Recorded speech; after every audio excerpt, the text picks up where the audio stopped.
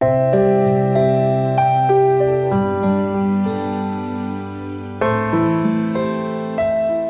John of the Cross tells us, without the aid of mental prayer, the soul cannot triumph over the forces of the demon.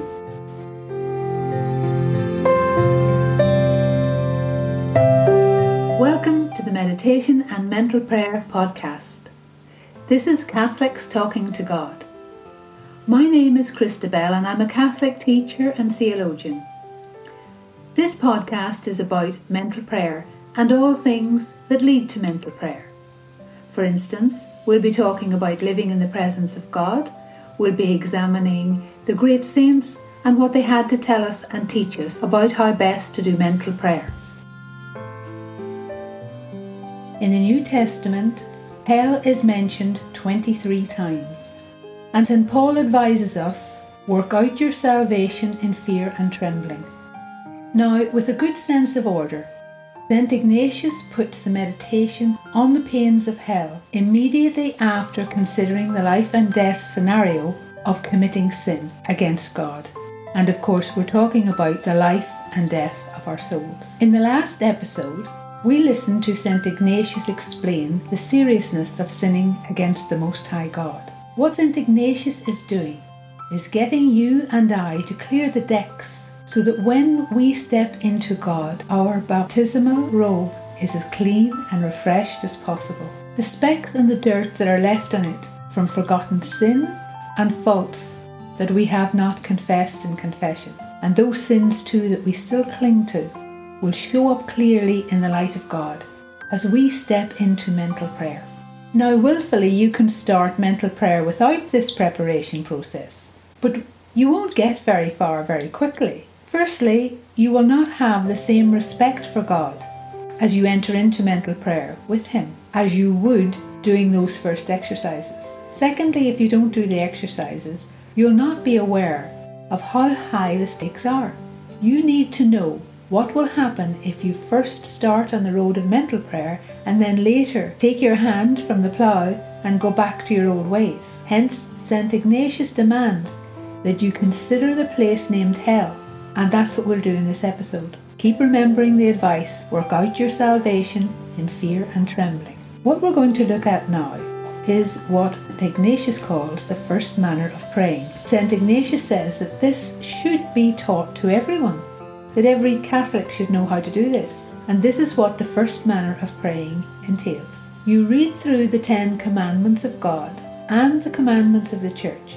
At the same time, you bring to mind the principal duties of your state in life. You're going to take each one of these and ask yourself 2 questions. Firstly, what does this commandment or this duty say that I must do? Secondly, ask yourself, in what way have I been unfaithful to these commandments or to my daily duties in life? Having done that, make an act of contrition after each examination, after each commandment. St. Ignatius advises that you should say between each one as perfectly as possible an Our Father or a Hail Mary or a Glory Be. This extra prayer is to offer satisfaction to God for offending Him and to obtain the grace of being more faithful in the future. In this, the first manner of praying, 3 important things happen. Firstly, we experience sorrow, then we meditate, and then we are instructed in our faith and how to behave. And can I just say once again that St. Ignatius says that the first manner of prayer should be taught to everyone and be practiced both before confession and at other relevant times. So let's begin the first exercise in hell. And in this, St. Ignatius asks us to consider the habitation of the damned in hell. In the Gospel of Luke, we read that the Holy Spirit calls it the place of torments. Isaiah tells us it is a prison where the condemned shall be imprisoned by the justice of God, to be tormented through the ages of ages. They shall be shut up there in prison. Job describes it as a region of misery, a darkness where an eternal horror dwells. This is a land of misery and darkness, where the shadow of death and no order but everlasting horror dwelleth. The last book of the Bible, the book of Revelation, warns of a lake of fire and brimstone and says, They shall have their portion in the pool of burning fire and brimstone. Isaiah speaks of a deep valley where a torrent of sulphur rolls, lighted by the breath of the Lord, and says, For Topheth is prepared from yesterday, prepared by the king deep and wide. The nourishments thereof are fire and much wood. The breath of the Lord as a torrent of brimstone doth kindle it. In Psalm 20 we read of a burning furnace. Thou shalt make them as an oven of fire, says the psalm. The depth of an abyss, most terrifying of all, is the revelation he opened the bottomless pit, the smoke from which darkens the sun like the smoke from a vast furnace. The words are, And he opened the bottomless pit, and the smoke of the pit arose as the smoke of a great furnace. Finally, Isaiah talks of the justice of God and the anger of the Almighty being like a winepress in which an angry God will trample upon and crush his enemies. The words there are, And he treadeth the winepress of the fierceness of the wrath of God the Almighty.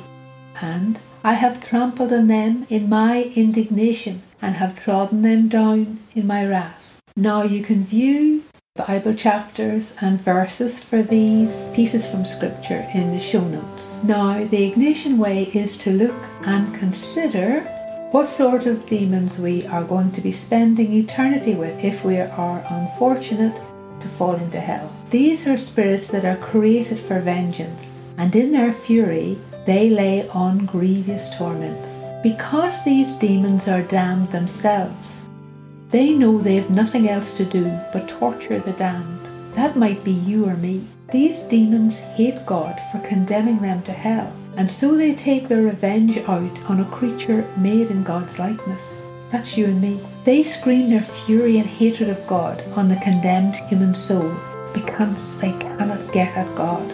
St. Ignatius tells us, Imagine yourself condemned, a terrible accomplice of these demons, chained with them to burn in hell for all eternity. Imagine not being able to get away from these demons who take consolation in tearing you to pieces. Now, while I'm not entirely convinced that NDEs, that is near-death experiences, are not a satanic lie, I did listen to one man tell of how he was pulled into hell by demons as he died on the hospital operating theatre. He tells about a huge demon taking him down into the depths of the pit, and as they stood facing each other, this horrific thing rips his arm off. And the shock and the pain and the horror were terrible when he realised, this is something you can't undo. A few seconds later the arm was perfect again, and he felt a moment of, shock, but relief, before the demon ripped it off again. He experienced the same terror as the first time, exactly the same terror. And then he knew this was to be his eternity, standing there having his arm ripped off by this hideous demon. As always in these near-death experiences, the man was told it wasn't his time to die, and he was returned to his body and he lived a reformed life. Now, when your mind balks at the thought that God would surely not do this for all eternity, we have to sober up quick and admit that God does not do this to us. We handed ourselves to these demons when we were on earth on the occasion when we chose to go with them into sin.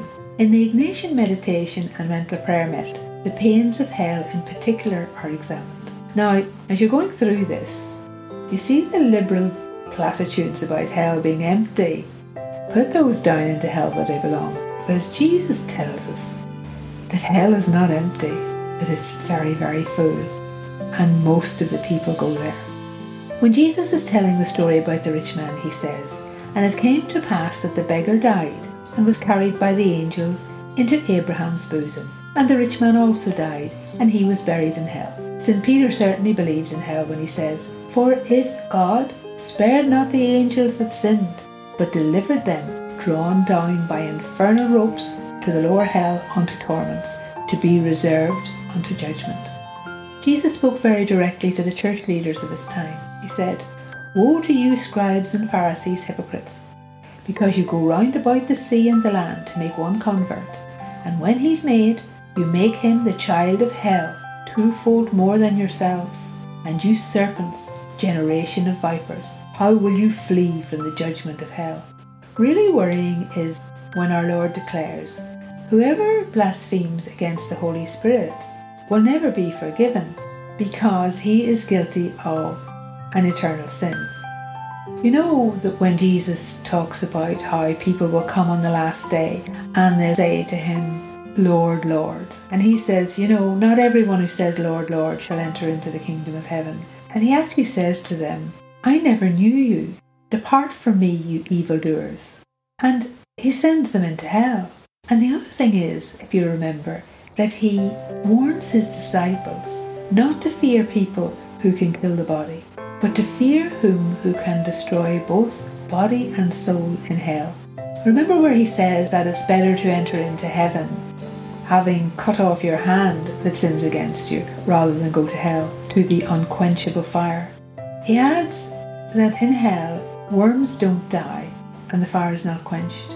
The parable where he tells about the net holding the good and the not so good fish, and the angels throw them into the furnace of the fire, where men will weep and gnash their teeth. The same fate for the wicked is given in the parable of the tares and the wheat. Remember when he talks about cutting down the wheat with the weeds, the tares, and one will be taken into the bars and the other will be sent to be burned. Now, we're going to look at a wee thing here from the diary of Father William Doyle.